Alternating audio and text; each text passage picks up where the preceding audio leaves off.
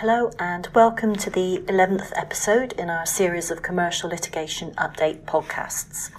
I'm Anna Bertoldi and I'm the partner responsible for litigation know-how here at Herbert Smith Freehills. Presenting this podcast with me are Maura McIntosh, who's a professional support consultant in the litigation team, and Amel Fengor, who is a senior associate in the disputes team.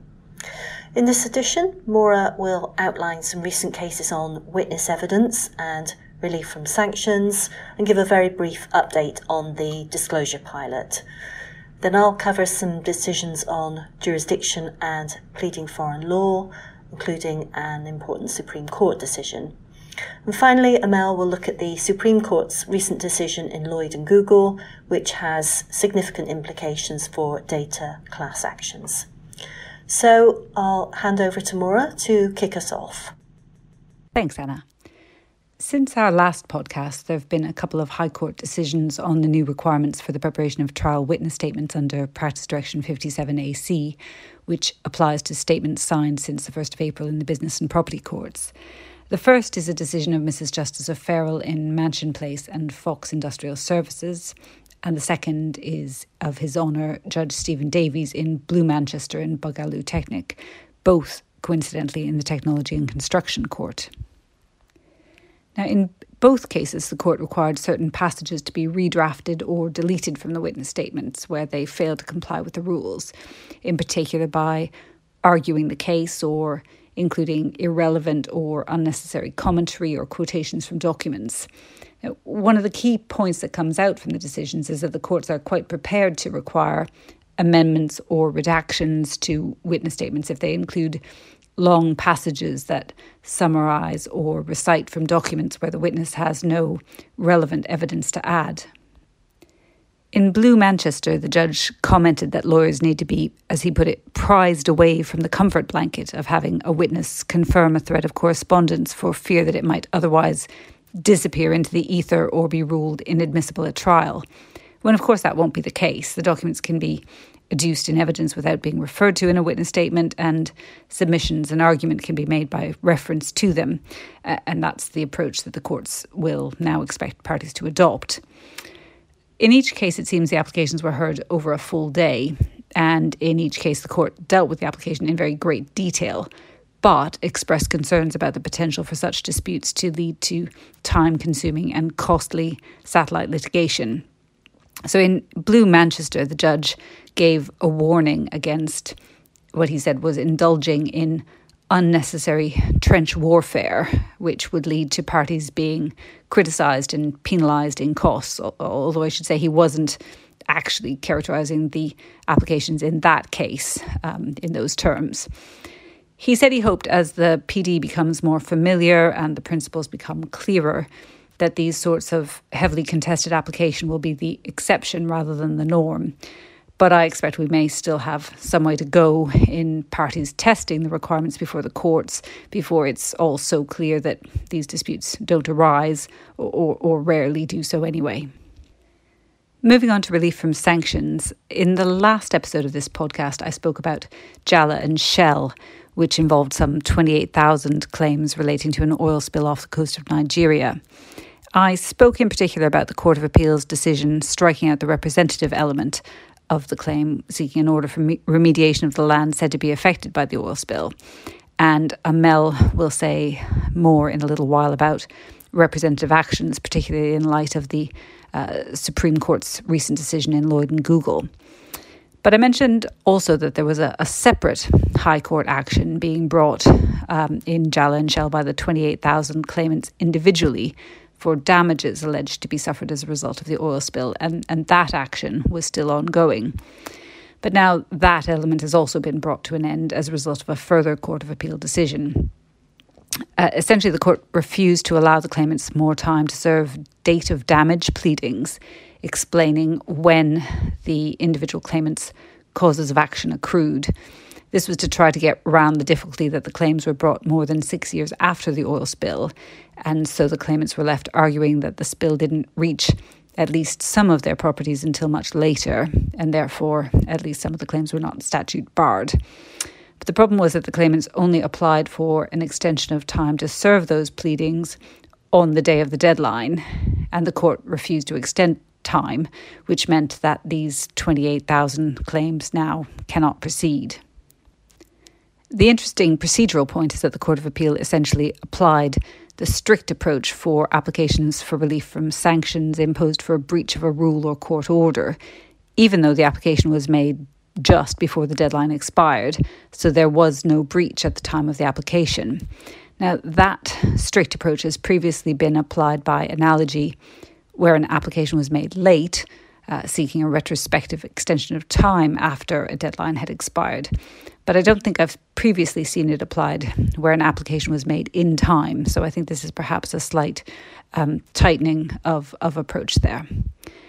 Finally, from me, just to mention that the amendments to the disclosure pilot, which I discussed in our last episode of this podcast, have now come into force from the beginning of November. The timing was somewhat uncertain at the time of recording the last episode, but these changes have now taken effect. I won't repeat the detail, but essentially they streamline some of the procedures and also introduce greater flexibility for multi-party cases, as well as a new separate regime for less complex claims of typically less than £500,000. Thanks, Maura.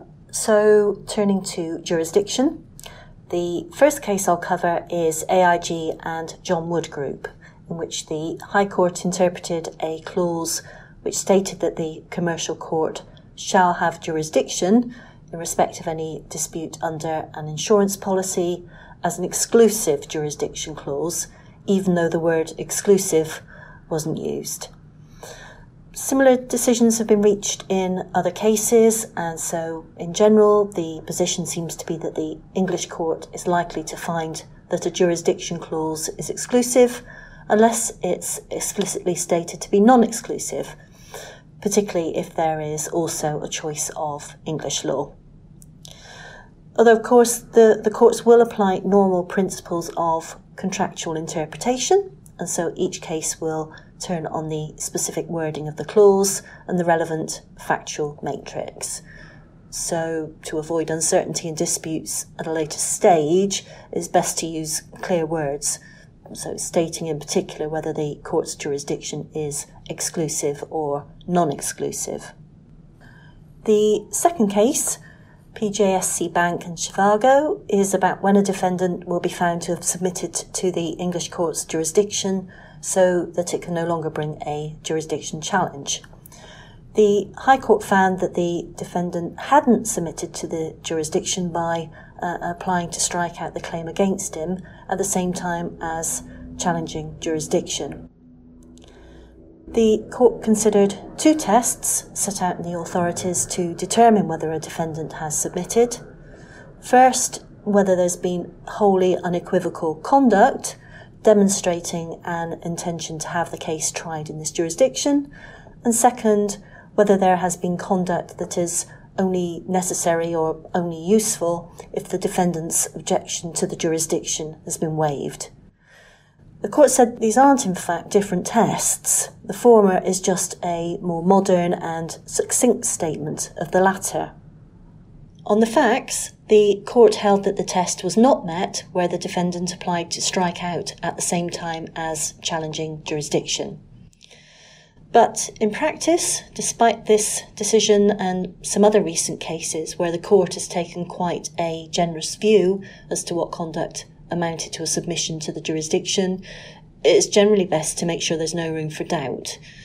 So in particular, it may be wise to leave a strikeout application until after the jurisdiction challenge has been determined, if it's still necessary, of course, at that point, or at the very least, state expressly in the application notice that the application is without prejudice to the jurisdiction challenge. My last case, but by no means least in terms of importance, is the Supreme Court's decision in Brownlee. In this decision, in the context of a personal injury case, the Supreme Court has finally settled the question of whether a claimant needs to have suffered direct damage in England and Wales to fall within the gateway for serving a tort claim on a defendant out of the jurisdiction in circumstances where the act which caused the damage was committed elsewhere. In contrast to the position under the Brussels regime, which of course used to apply to claims involving EU defendants and still does for claims issued before the end of last year, the answer is that direct damage is not essential. It's enough that the claimant suffered actionable harm in this jurisdiction, whether direct or indirect. But the court noted that there is an important difference between a case involving physical damage, such as Brownlee, and a case involving the financial consequences of a wholly economic tort. In the latter sort of case, it said the mere fact that the claimant had suffered some economic loss, however remote, where they were based, wouldn't be a satisfactory basis for the exercise of jurisdiction. But this wasn't such a case. So I think that leaves considerable scope for argument as to what damage may be sufficient to fall within the tort gateway in cases where the damage is entirely economic. In any case, of course, the grant of permission to serve out will be subject to the claimant satisfying the court that there is a real issue to be tried and that the English court is the appropriate forum for the claim to be heard. So those are significant controlling factors on when the English court will accept jurisdiction over a claim with perhaps little connection to England, even if indirect damage is good enough to come within the tort gateway. So that's only the first step. In Brownlee, the court also provided guidance on pleading and proving foreign law. The most important point here is that where foreign law is pleaded as being applicable to a claim, but no detail is provided as to the content of that law, the court may effectively apply English law if it is reasonable to expect that the foreign law is likely to be materially similar to English law on that issue. But given the uncertainty over when that criterion will be met, the safest course is to obtain foreign law advice and expressly plead the content of the relevant foreign law. Well, that's it from me, so I'll hand over now to Amel. Thanks, Anna. So I'm going to speak about the Supreme Court's decision in Lloyd and Google, in which the court essentially closed off the potential floodgates for class actions seeking compensation for loss of control of personal data on behalf of very large numbers of individuals without first identifying them, although the decision hasn't closed the door completely, as I'll come to. So in this case, Mr. Lloyd sought to bring a claim using the representative action procedure under CPR 19.6, and this was on behalf of a class of more than 4 million UK resident iPhone users. The allegations were that some of their internet activity via an internet browser was secretly tracked by the defendant and used for commercial purposes in 2011-2012. You may have heard this referred to as the Safari workaround. So to try to bring the claim within the strict same interest requirement for representative actions under CPR 19.6, the claimant had to disavow any reliance on the individual circumstances of class members. Instead, what they did was try to seek damages as a standard tariff for each class member to compensate for loss of control over their personal data. In the Court of Appeal, they were successful. The court found that damages were, in principle, capable of being awarded for loss of control of data, even where there was no pecuniary loss and no distress, and that since any damages would be reduced to the lowest common denominator, the represented parties did have the same interest in the relevant sense. However, the Supreme Court allowed Google's appeal and held that establishing loss of control of data wasn't sufficient, i.e. it's not enough to show that there's been a breach. The claimants had to have suffered either material damage, such as financial loss, or mental distress. So individual circumstances couldn't be ignored when bringing this type of claim. That meant the attempt to bring an action for compensation on behalf of all those whose data was processed, without reliance on any class member's individual circumstances and proof of damage, was doomed to fail. It's worth noting, however, that the case was brought under the Data Protection Act 1998, which has since been replaced by the GDPR and the Data Protection Act 2018. And in contrast to the 1998 Act, the GDPR refers to compensation being available for non-material damage and specifically refers to loss of control over personal data as an example of possible damage resulting from a personal data breach. So this language was not considered by the Supreme Court because it wasn't relevant to a case brought under the DPA 1998. And so claimants could seek to argue in future that these claims are possible under the GDPR, even though they weren't available under the 1998 Act.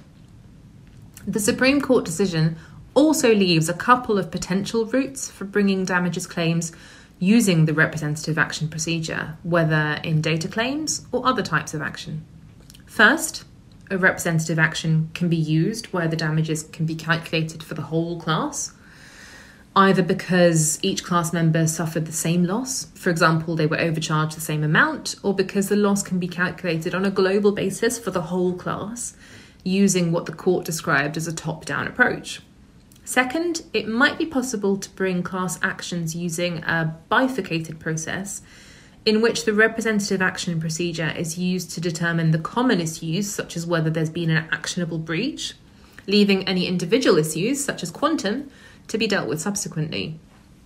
And this bifurcated approach could, in effect, introduce a halfway house between a fully opt-out claim and an opt-in procedure, such as the group litigation order, in which individual claimants would only have to bring claims individually or in appropriate groups once the common issues had been determined. And of course, at that point, individual claimants might be more willing to join in the litigation than at the earlier stage where liability is still up for grabs. The Supreme Court suggested that the present case, Lloyd and Google, could have been run using this bifurcated approach, but that it presumably wouldn't have been attractive because the first representative stage wouldn't generate any financial return for the claimant's funder. There just would have been a finding on liability.